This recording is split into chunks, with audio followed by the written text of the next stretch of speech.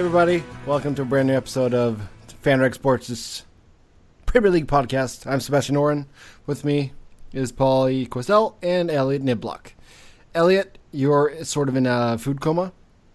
Oh, yeah. I had as many shrimp tacos as I could muster. Shrimp tacos. I probably could have mustered another margarita, but I don't think that I would be particularly articulate. But we'll see what happens. Okay, were they Baja shrimp tacos? Or they were garlic shrimp tacos. I don't know. It's the local Tex-Mex restaurant near where my grandpa snowbirds in Arizona. Oh, you're in Arizona?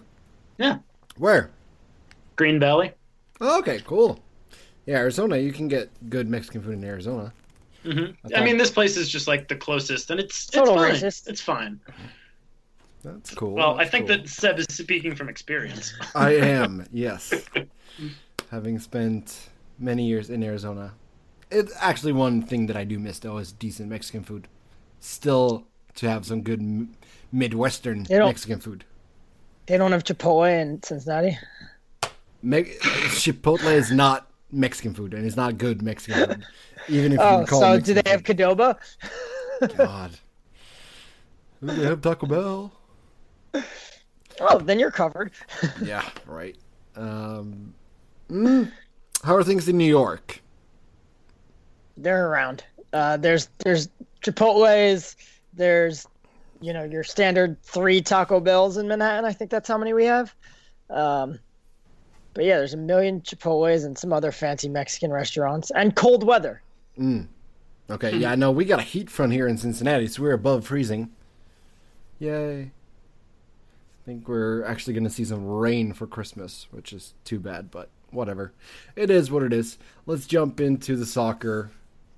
We had Matchday 17 here last weekend. It's been a couple of days. Elliott, what was your biggest takeaway from the weekend? Well, that's me. Yeah, no kidding. He really set you up for that one. Yeah. Jump into the deep end. Hate it, though I do. 2 weeks ago, Pauly's prediction of Arsenal beginning their collapse might have been right on the frickin' button. Mm-hmm. Yeah, 2 straight 2-1 losses. Last one coming here against Manchester City. Even after going up 1-0. Yeah, going up 1-0. Theo Walcott scored 5th minute. But then things changed in the second half. Leroy Sané and Raheem Sterling getting on the board for City. Pauly, how do you think that City is faring without Aguero, who is still suspended? I thought this game was really interesting because I came away from this game saying neither one of these teams are title contenders, which they're not because City have 1 hand and 4 fingers on the trophy already. Neither one of these teams are title contenders. I thought it was an awful job by both managers. In fact, I was shocked at especially how City came out. They did make some good adjustments in the second half, so we'll give them credit for that. And they took advantage of it, albeit, they did liberally play the offside rule. I thought it was interesting. Arsenal decided right off the bat, let's attack City right up the middle because, City don't have center backs. They might even be better off using mannequins as center backs. That's how invisible they are. And what do you know? They scored a goal right away. And then Arsene Wenger was like, well, wait a minute. Guys, remember, good team here. Don't shoot on target. And Arsenal kind of just said, that's it. We're done. Meanwhile, Manchester City, they played Kevin De Bruyne as that false 9 where he dropped back, which was interesting because if you actually looked at their team, which was like De Bruyne and Leroy Sané and David Silva and Raheem Sterling, they pretty much played with 4 wingers. And a lot of times that final ball came in and they would play in that deadly final ball where if you just played with a natural number 9, even if it's Iheanacho or, obviously if it's Sergio Aguero, but even if it's Iheanacho, even if it's Javier Hernandez, any natural number 9 would have been right there to just finish it in, to fire it in and get your finish. They were setting up tap-ins, but because they didn't have a striker on the field, Kevin De Bruyne was never there. They didn't have anybody there to get the finishes. And I thought it was interesting that he was like, we're going to go with the false 9. And, he didn't tell anybody like, oh, even like we're playing a false 9. So somebody make sure that you get yourself right in front of the net to like get these easy finishes. Yeah. Yeah. It's always weird when you try to play that style. I'm not a fan of not playing with a pure striker on the pitch, but they managed to squeeze out a win here. And in theory, it can work. The only issue is when Spain. Yeah, I know, but it's still boring. I still don't like it. In theory, it can work. It's the issue is that you have so many. You end up with so many. What's the best word? Just so many creative players because in theory, like your mind is like, oh, Kevin De Bruyne, he's such a good player. He scores goals. He sets up goals. But you end up with all these guys that are just trying to create and nobody who's trying to finish. Mm-hmm. You need that one guy out there who's just like, screw it. Like, I'm out here to score goals. And yeah, I'm a little bit surprised we didn't see Iheanacho start. Because, he has a good, minute to goal ratio. That's for sure. Exactly. The win took City up to third place. They got 36 points, sorry. 1 point behind Liverpool. And Chelsea sit in the lead with 43 points after beating Crystal Palace 1-0. Diego Costa with the lone goal. Little bit tougher than I would have expected. It's tough sometimes, but you still expect them to win every fixture. Yeah, they're getting the wins, and at this point, they. What's the best word? At this point, they have, like I said, they have one hand and 4 fingers on the title. No one is taking that title from them. I still think it's too early to call, but you do, do you? They look so good. So I kind of want to agree with you, but it's so early. Well, I would never make an outrageous statement and not have something to back it up. So, yeah. Since the Premier League went to 20 teams in, I think it was 95, 96, the team leading after 17 games, or Christmas, as they like to call it, the team leading at Christmas has won the league 10 times and has been caught 11 times. So somebody else has won it 11 times. So that is just over half. 8 of those 11 came in the first 9 years after they switched to 20 teams. So since then, it's only happened 3 times. Now, other point, only 3 times has the team that overcome the deficit overcome a deficit of more than 3 points. But then my counter argument is Leicester City won the title last year. Leicester led at Christmas. Yeah. But it's still against all odds, so it's not. I don't see it as being impossible for a team to catch up to Chelsea. The article I read also it displayed the logic, and Chelsea right now are playing at a 96-point pace. They're on pace for 96 points. They're not going to get 96 points.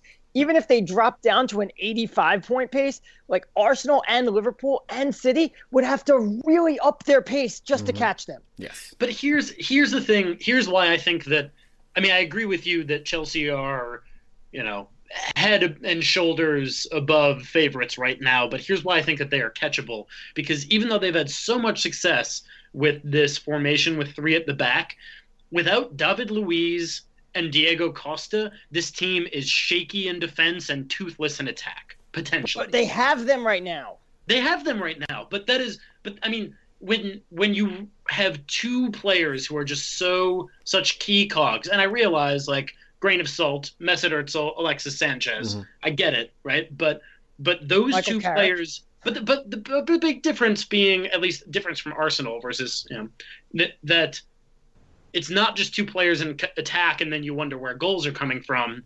It's, does this 3 defensive back formation work without David Luiz? I think that it might be able to, but that's yet to be seen. And so I think that if one, or certainly if both of them go down, then it's a totally wide open race. I think that if they both are healthy for even the majority of the remaining fixtures, then yeah, Chelsea are probably untouchable. We'll get a little bit of okay. Look at their upcoming schedules. Yes. All right. Arsenal and their next three, the festive period. They play Boxing Day against West Brom at home. Should win. Arsenal do tend to, kind of be really weird on Boxing Day though, so who knows what happens there.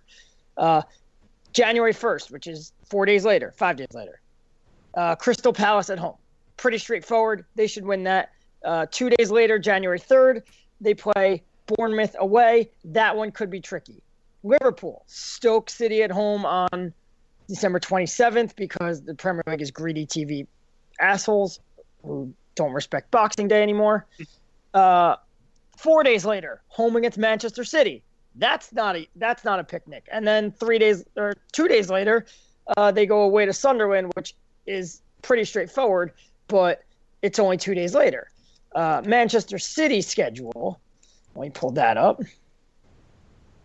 They go away to Hull. That's pretty easy. 4 days later, away to Liverpool. Tricky. 2 days later, home against Burnley. That's straightforward. They don't work in this argument. But here's the crown jewel of this. Chelsea, December 26th, Bournemouth at home. 4 days later, Stoke City at home. And then 4 days later again, Tottenham away. So yeah, that's their tricky match. But Chelsea have 4 days in between each match. Mm-hmm.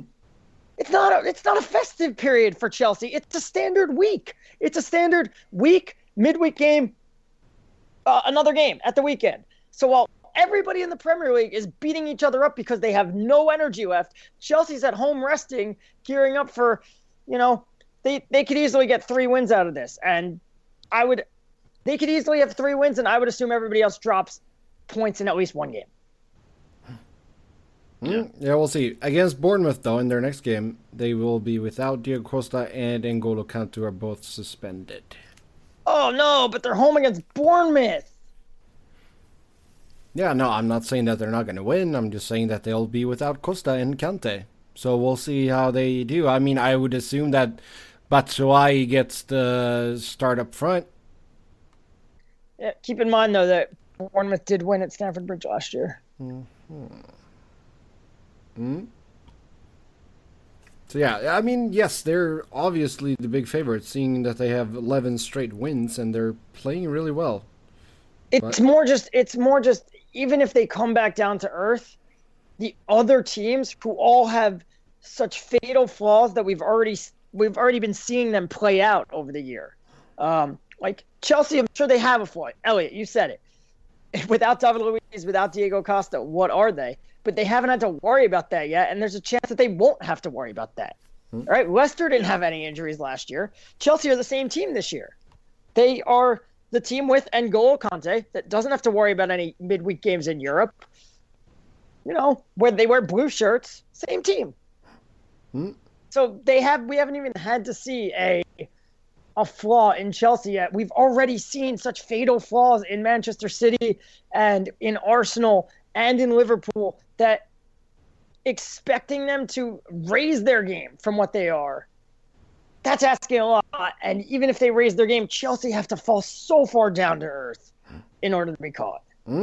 I mean, since the switch in formation, they've looked super strong. Before then, they looked flawed. But since the switch, they've been perfect. So you can't argue against that. So let's call it a day. We can pack it all up. Chelsea wins.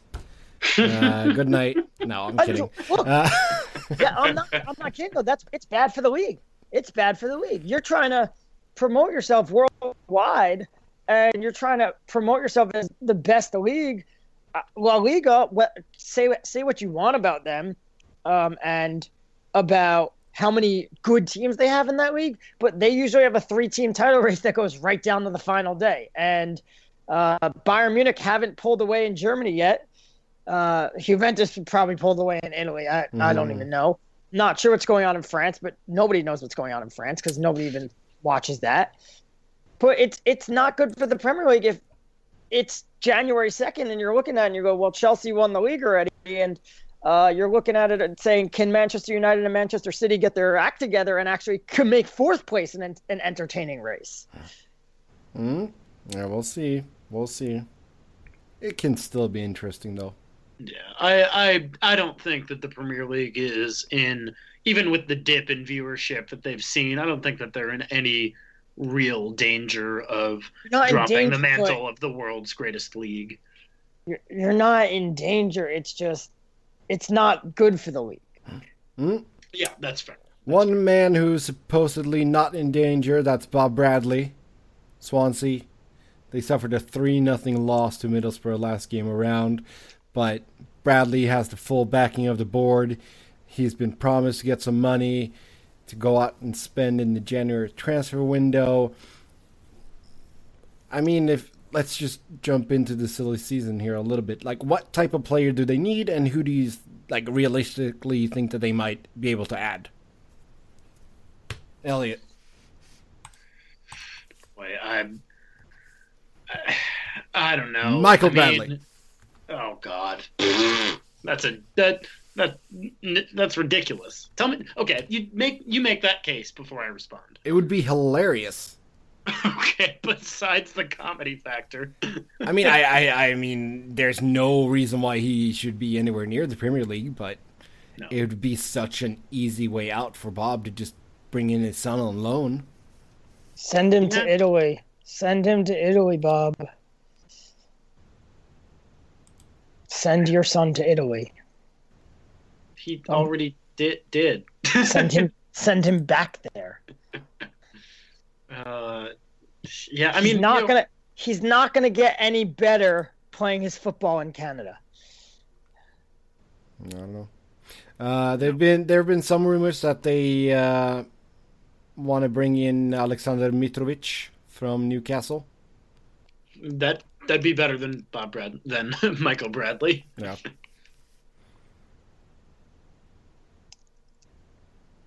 But I mean, he's gonna cost some money though, because he's what, 23, 22? Let's see, 50 million pounds has been the speculated number here. Oh my God.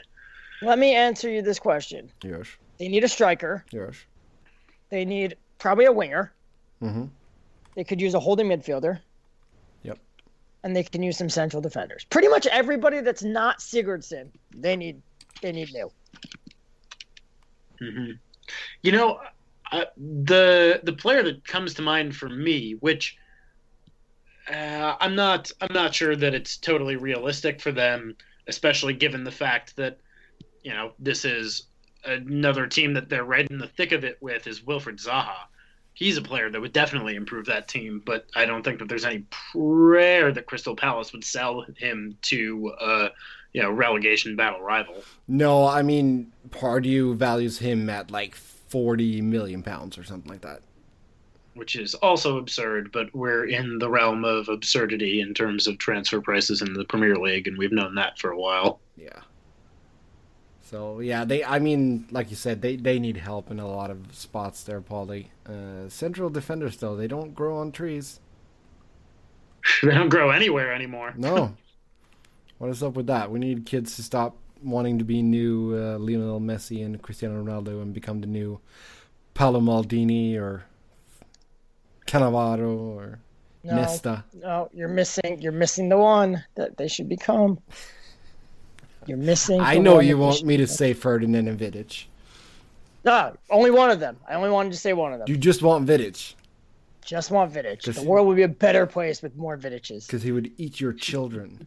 I was going to say robberies would go down. You're not going to rob a guy that looks like Vidic. No, that's true. Yeah, let's jump over to Manchester United. We're sort of flip-flopping around here. It's almost Christmas. Whatever. Yeah, whatever. It's the holiday season. Manchester United, 2-0 win over West Brom. 2 goals by the man, the myth, the legend, Zlatan Ibrahimovic. Man, is he in form. Oh. Yeah, apparently he has like the best start in Premier League history, like the goal return wise. Music to my ears. Music to my ears. He's Which third in the scoring race right now. It goes to show you how bad the manager is, that you could have the striker who's on the best start ever, and you can't freaking score more than one goal in a game, and you can't win games. No. Yeah, I think, Pauly, that's totally a fair point. And also, I think, Seb, when Zlatan goes to MLS, then you should probably even just, like, book a ticket with an empty suitcase to Manchester to clear out all of those discount Zlatan jerseys for Stella in every year of her life. Just like every single size until she turns 20. That is true. Or she can just grow into mine. That's fine. That's fine. Yeah, but speaking of Manchester United, they are reportedly closing in on a central defender. Also a Swede. Good, because we need Marcos Rose, a walking disaster waiting to happen. Yeah, so Victor Lindelöf, 22-year-old from Västerås, just north of Stockholm, I believe, if my Swedish geography isn't totally off. Well, it's better than ours. You never know. I mean, the money here, though. I know it's the Sun, so we'll take it with a big scoop of salt, but 42 million pounds.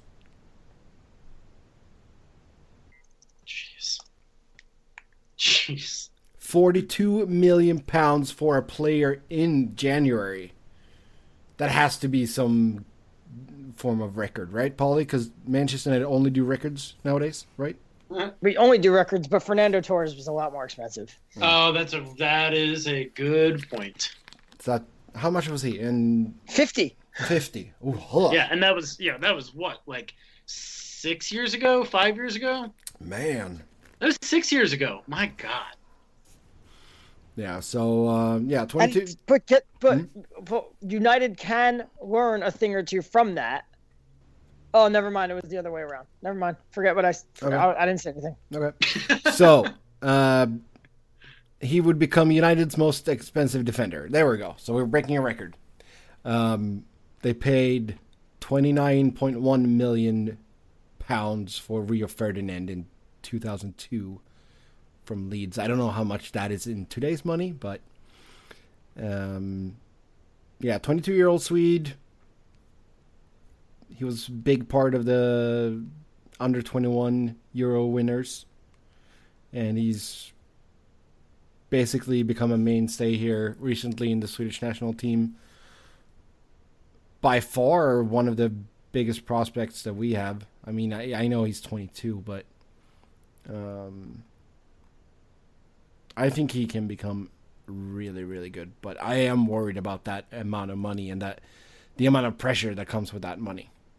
Well, I think the key is, especially if you can get Bailly back healthy, you don't play him right away. You do what they did with Vidic and Evra and a lot of January transfers, and you say you're going to sit on the bench for 6 months and just get acclimated to Manchester. Yeah.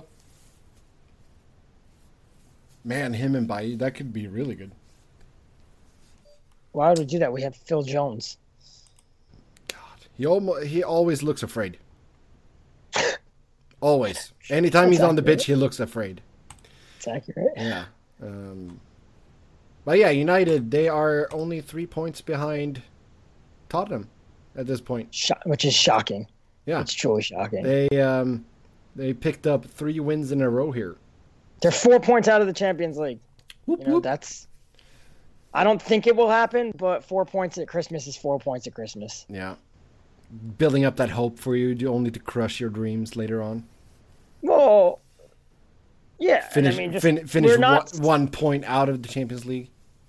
We're not. They still haven't put in a convincing performance. It was like the West Brom game had 2 goals in it. United just managed to get the second one, but they never put them away. I mean, it felt pretty done and dusted after Zlatan's second, and then, West Brom pushed on at the end. Yeah. After the second. Yes. Rondon still had that chance earlier, and it's just that's the way the season's been going, really.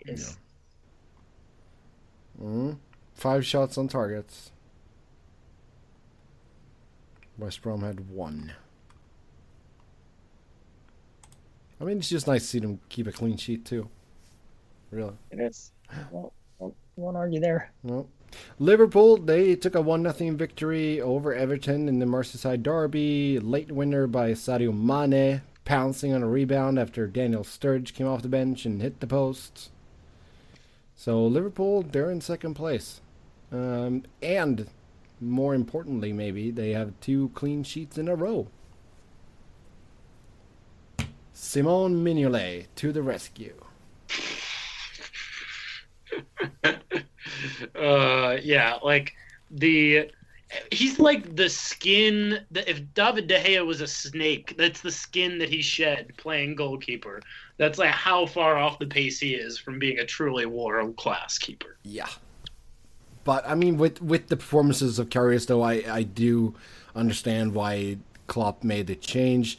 It was, me and Pauly, we talked about this. It was weird, though, that he went out and criticized Gary Neville for criticizing Karius, and then dropped him, but whatever. But yeah. Well, but I mean, I think that makes sense from his point of view, right? Because he doesn't want to seem like he's caving to media pressure ever, and so he comes out in a typical Kloppian fashion of guns blazing, lots of strong rhetoric, and then actually does exactly that. Yeah.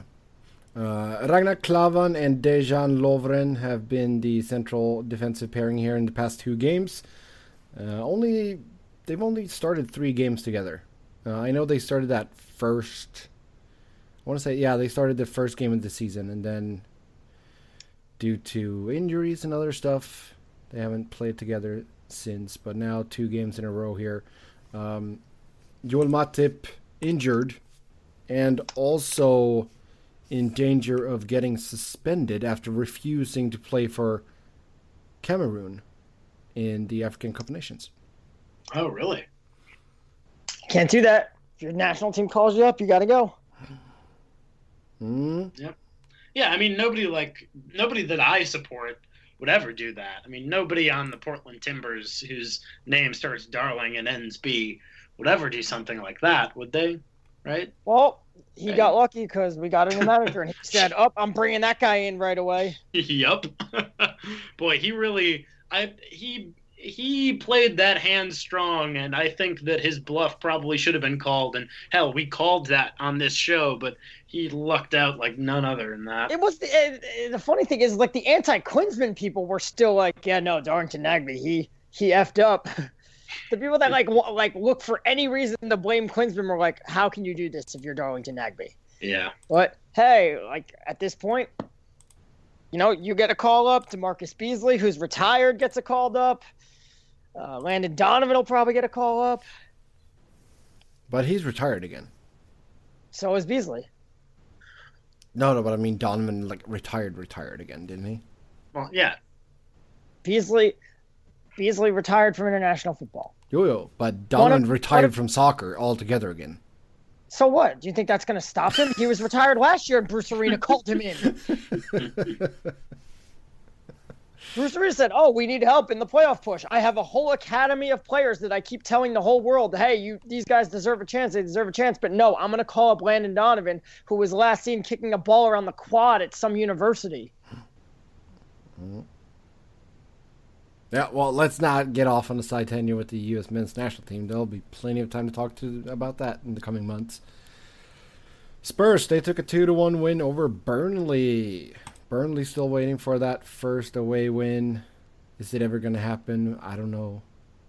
They went up 1-0 here through Ashley Barnes, but then Spurs came roaring back. Dele Alli and Danny Rose.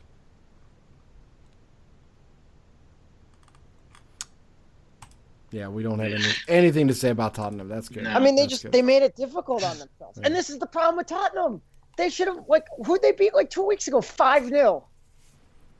Let's see. Who was that? That was Swansea.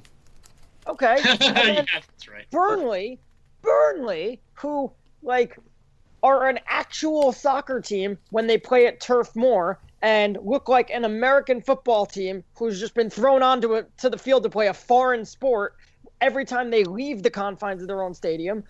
And Tottenham struggle with that? Tottenham, which team are you? Wait, how can I buy into you when, you make a mess out of Burnley? Yeah, well, I was looking at this. So they've only allowed 12 goals, Tottenham, 17 games. Same thing they did last year. They defend. They defend. Yeah. Guess what, though? They gave one up to Burnley. Yes. At home. Yep. They've scored 29, which I thought was low when I was looking at the teams above them. You got Arsenal, 38, City, 36, Liverpool, 41, and Chelsea, 35. But it's probably like 20 more than United have scored, though. United have 24, which was what Tottenham had after 17 games last season. But United's goal differential is like +5. 7. It's a joke. Come on. It's 7. At least they're not Hull, -22. Yeah, they're not. But they were missing Harry Kane for a while. Yes. But yeah, the defense definitely their bread and butter. Only Chelsea have allowed fewer goals, 11. So it will be interesting. They take on Southampton on the road here on Wednesday. That is like a whole week from now. Oof. Yeah, it's hard to believe.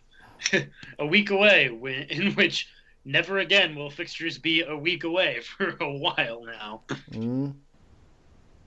Yeah, Southampton, they took a 3-1 win on the road against Bournemouth. Big issue there is goal scoring, really. You got Charlie Austin, and then Jay Rodriguez got 2 goals in this one. There's 2 issues with every team right now. Yes. And that's goal scoring is one of them. No team has a consistent goal scorer, really. And defending. No team has central defending. That's anywhere in the world. So, and what ends up happening is, people pop up in random places and they're there for goals, but, there's nobody that you can count on. Say, we're down a goal, we need something. Okay, we could, this guy's on the field, we'll be okay. Yeah, Jermaine Defoe. Jermaine Defoe's kind of cooled off recently. He's got 8 out of Sunderland's 15 goals. Right, that's... He's a decent performer on an atrocious team. Yes, exactly. Yes. Yeah, but give the guy some credit because he has always just consistently scored in the Premier League. Mm-hmm. Yeah, and also he's good team, bad team. He's just a guy that shows up to work and scores 15 out of the 38 games. Yeah, and he's like getting the kind of service you'd get at 2 a.m. at an understaffed Arby's. Oh yeah, like seriously, it is impressive on some level. Mm-hmm. Do we want to say anything about? And the guy took like a spell in. The guy took a spell in the MLS where he, was considered like a flop and a failure. He scored 11 goals in 19 games, but that's just. Bradley Wright Phillips scores a lot of goals in MLS, so... Yeah. He's no Sebastian Giovinco. No, but I forgot why I had to look it up this week, and let's get back onto the MLS right now. Bradley Wright Phillips has never scored more than... Has never scored in double digits in his life, except for 3 times, or 4 times. Twice were in League One, and the other times were in MLS. So even when he plays in the championship, he can't hit double digits. Didn't he play as a winger, though, when he was in England? Not so much. No? He led, Manchester City's youth team in goals. Okay, because when I want to say that he was... He might have been a bit of a winger, but... At least when he was with the first team. I think he played more wing, but... Listen, there's a forward here. Yeah. Oh, well. Let's move on, though. Leicester City, they still don't have an away win. 2-2 draw against Stoke. Came back, though, in that one. Stoke went up 2-0 in the first half. Boyan, penalty. Joe Allen, stoppage time. Then Leonardo Oyoa. Is that how you say his last name? Yeah. Ochoa. Ochoa. Ochoa. And then Daniel Amarte 2 minutes from full time. Jamie Vardy got sent off in this one, 20th minute.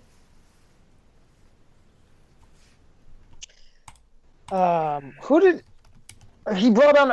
It was what's his face? Ranieri. He brought on Ochoa and what's his name? Gray. Yeah, Dimitri. Is it Dimitri? Yeah, something like that. They changed the game though. Like that was a great move. They changed the game. They flipped this game around because Stoke had total control of this game, and those guys changed the game around unless they get the draw. This just comes back to, that's what it is. This just comes back to like so many of these teams in the Premier League after 17 games haven't been able to figure their shit out. Yeah, so first of all, back to the Jamie Vardy red. I think it was a little harsh. Like he got the ball. I mean, he went in with 2 feet, but he still got the ball first, and if he's a defender, he pulls the second leg back and just gets a yellow, but I think it should have just been a yellow. But again, to your point, Pauly, that they did change the game, and I think that this is the 2017 versus 2016 Leicester that we're seeing, but they still have those squad players who can come in off the bench. It's just the difference being that now they're coming in off the bench to save a draw, whereas before they were coming in to, secure all 3 points more often. The difference is that they're coming in. They're coming in every game to do this. Like the stars aren't doing it anymore. Yeah. So with that, but I will say, on one of the podcasts I was listening to, they described the Jamie Vardy red as a strong yellow and a soft red. So they appealed the decision, but it was denied, so he'll get 3 games suspension here. And Leicester City chairman, we got to all give a try on this one. Yeah. Elliot, you say his name first. Oh, God. Vihai Shrivadana Prabha. Vihai Shrivadana Prabha. Pauly? Give me a second. Trying to No, don't Google it. Read it. Come on. Try to read it.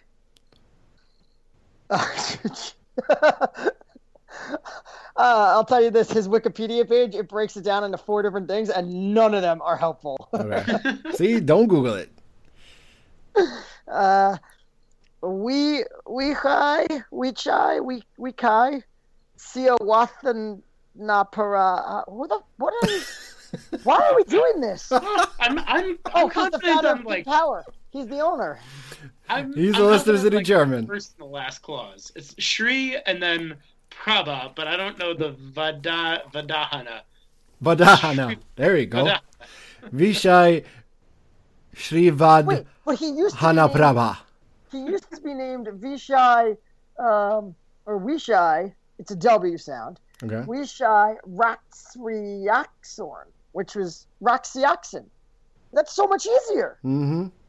Why did they change his name? I don't know. But that's the Leicester chairman. He went on his Instagram account to sour grape about the decision to deny the appeal. I'm so sorry for the unfair judgment of referee to Vardy, and more sorry that our appeal was rejected. This kind of judgment distorted charming of English Premier. I spent a lot of time and effort to make my beloved LCFC a success, but this incident made me feel disparate from football.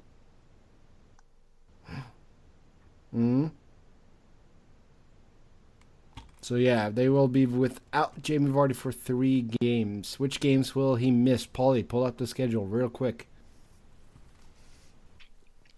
Yeah, I could do this now. Yeah, I've gotten used to my new computer where you can actually do stuff real quick. Yeah.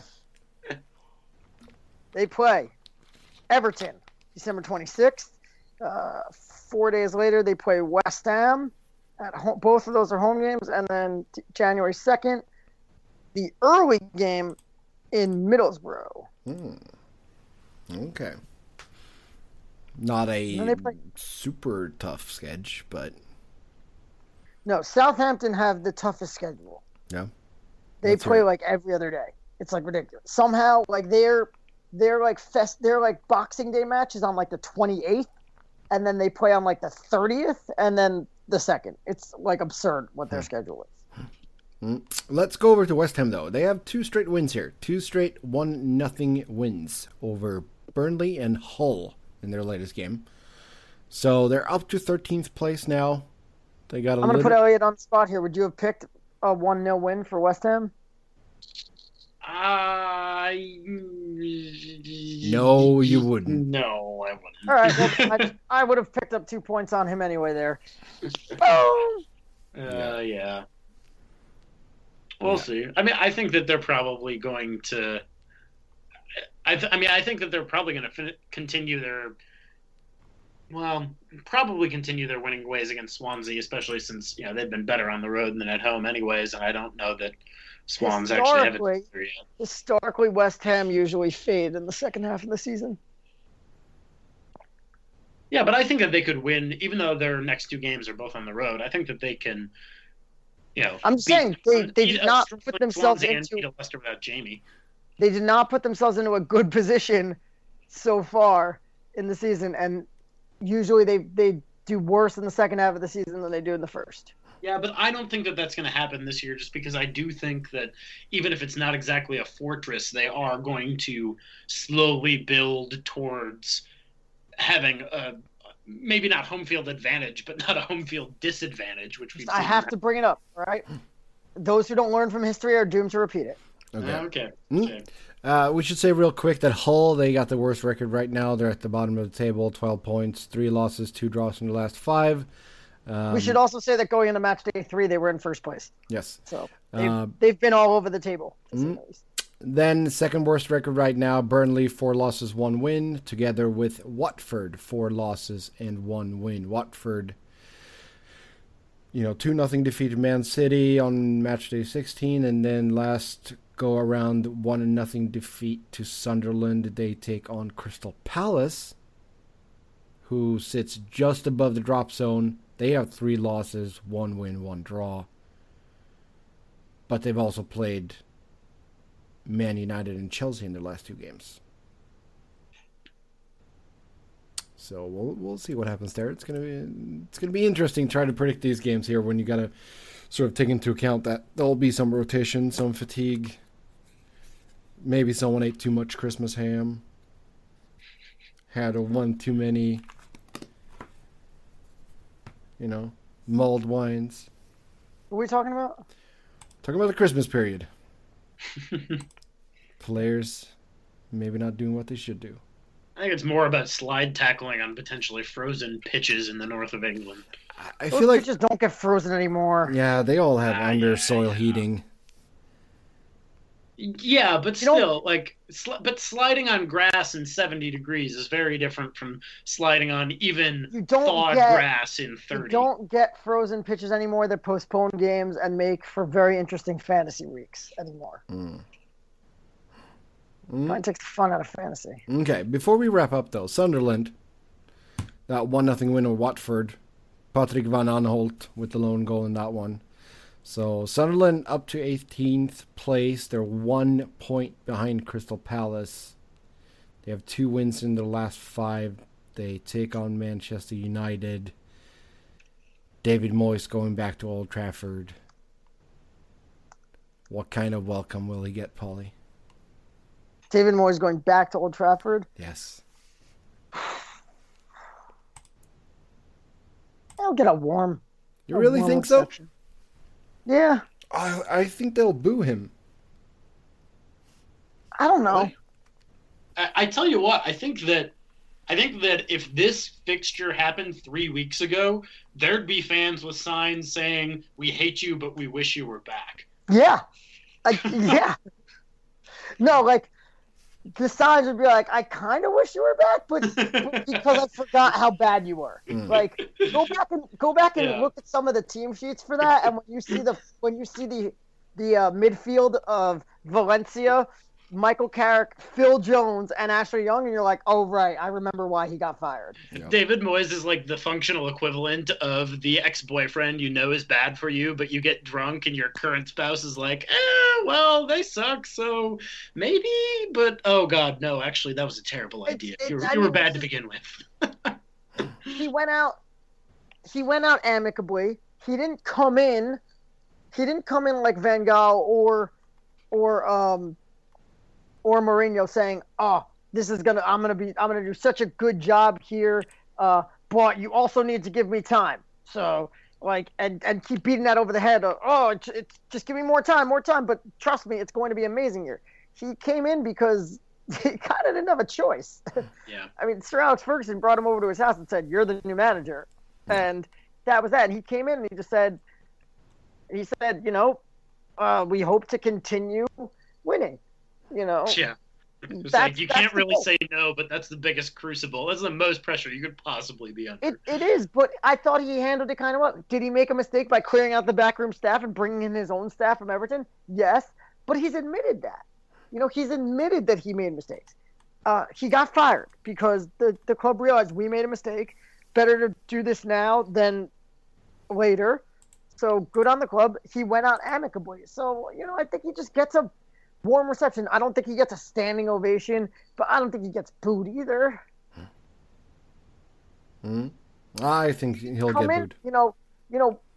He didn't come in with high expectations. No. He came in with people saying, well, we won the league last year. We have the same team. He did a good job with nothing at Everton. So now what's going to happen when he has toys to play with at United? And the skeptic said, yeah, but, he's really inexperienced and he doesn't deal with that. And it turns out they were right, but the other people weren't expecting him to be good. They were just hopeful that he'd be good. Closing thoughts. I'll kick things off here. Got two little things. Romelu Lukaku is 99.9% sure to sign a new deal with Everton, according to his agent, Mino Raiola, who also has Zlatan and Paul Pogba in his stable. Quite the turnaround from this summer, where he was very adamant that he wanted to leave the club, handed in a transfer request, and now he's set to become the first £100,000 plus a week player in Everton history. So that's what money can do. Number 2, Robert Snodgrass turns down an extension from Hull City. This is one player that some of those struggling teams should take a hard look at and try to bring over in January. Yeah, that's a great point. I mean, he's in a sinking ship, and he probably want to cash in. So yeah, he essentially be an early parachute payment, but. Mm-hmm. Yeah, and I mean, at 29-year-old too, this is probably his last big contract. Yeah. Elliot? Well, both of mine come not from MLS specifically, although it's related, but from the U.S. men's national team involving transfers. Bayern Munich confirmed that Julian Green is going to join Stuttgart, who have a long history in the Bundesliga, but are currently in the Bundesliga 2. Great move. Yeah, I agree. I think that he needs... I mean, let's be real. The Bundesliga 2 is still a stronger league than MLS, and he needs more regular playing time. Mm-hmm. So and apparently he's going to be playing there. So yeah. And Bobby Wood played in that league last year, and he did fine.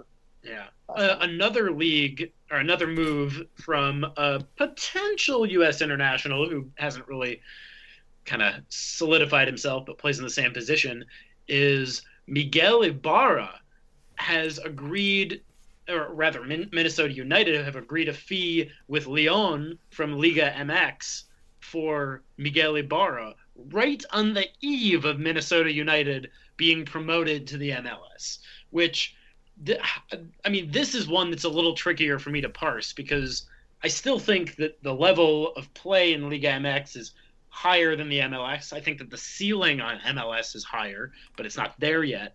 But he's really been the face of this club for the last several years. And he's 26, and right as they're about to be promoted to the quote-unquote top tier of U.S. soccer, he agrees of a transfer away to another international league, which, I mean, I think that it's probably good for him.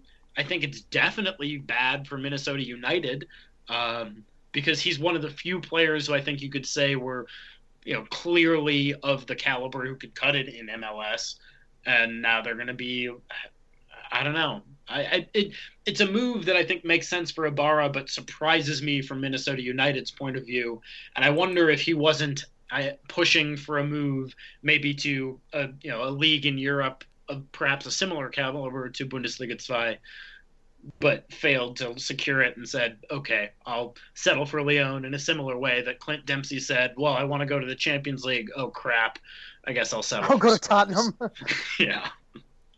Yeah, no, I'll just piggyback on that. I actually did a deep dive into Liga MX this morning, trying to figure out how it works. So apparently they have two seasons. Weird. Yeah, they have 2 seasons. Mm-hmm. It's strange. Yep. It's like they have in Argentina too. Oh, I didn't know that. It's weird, and on top of that, the seasons are like back to back. So the fall season ends like next week, and the spring season begins in like 2 weeks, and then they go to the CONCACAF Champions League, and then up until this year, 3 teams would go to the Copa Libertadores or whatever it's called. Libertadores, which starts in like June. So I'm pretty sure that there are some teams in Mexico that just don't have an off season. But yeah, I just thought about it a lot recently when I'm listening to Don Garber and all these MLS fans try to tell me that the quality of play is better than you think it is in MLS. And especially when MLS fans look at a team like Burnley or Sunderland or Aston Villa last year and they go, oh my God, any team in MLS is way better than Aston Villa. And it's like, no, you're not. That's like when somebody shows you their Mazda Miata from 2002 and they're like, no, but I swear it's a sports car. No, you're not, dude. Like, yeah, if Aston Villa came to MLS, like they would not do well, but that's because of the travel and the heat and the turf and everything. But if you brought an MLS team to England and they did that, they'd get curb stomped. And I know this because the MLS can't even beat Liga MX in the Champions League. Yeah. Last year 4 teams played the quarterfinals were MLS versus Liga MX, MLS versus Liga MX, MLS versus Liga MX, and all 4 semifinalists were from Liga MX. And so until I could see that, because then if you could actually win the Champions League, then I'll get to see you actually play a competitive game against another team from another region. And obviously you're going to get curb stomped by Real Madrid or Bayern Munich or Barcelona or whichever team wins the Champions League, but you can't even beat Liga MX. Let's not worry about where you fall, whether the English Championship is better than MLS, which by the way it is. And this is probably why I looked up Bradley Wright Phillips goals, because Bradley Wright Phillips could score as he wishes in the MLS. He couldn't buy a goal in the Championship. Yeah, and honestly, just don't compare to European clubs. Yeah. It's so with the system being what it is in MLS with the draft and designated players and a salary cap, just don't, okay? It's totally different. They love citing all these players who come over from Europe and they say, wow, this league is so much tougher than you think it is. And it's like, they're not talking about the competition. They are talking about the fact that if they don't play like in the Eastern Conference, routinely they're taking a 3.5-hour flight to get to their opponent's game, which is unheard of in England. Yeah.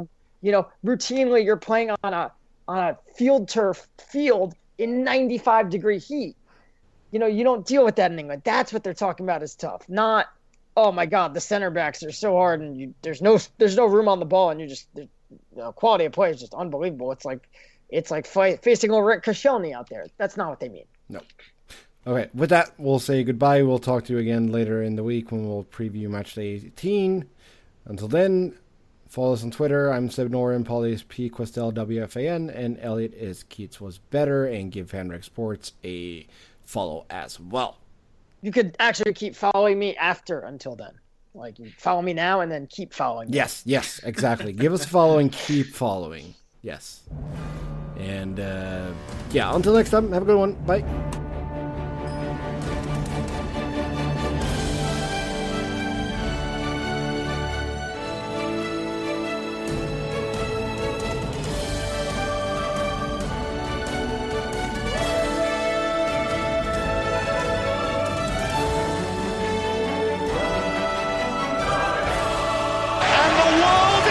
to wonder how on earth did that happen.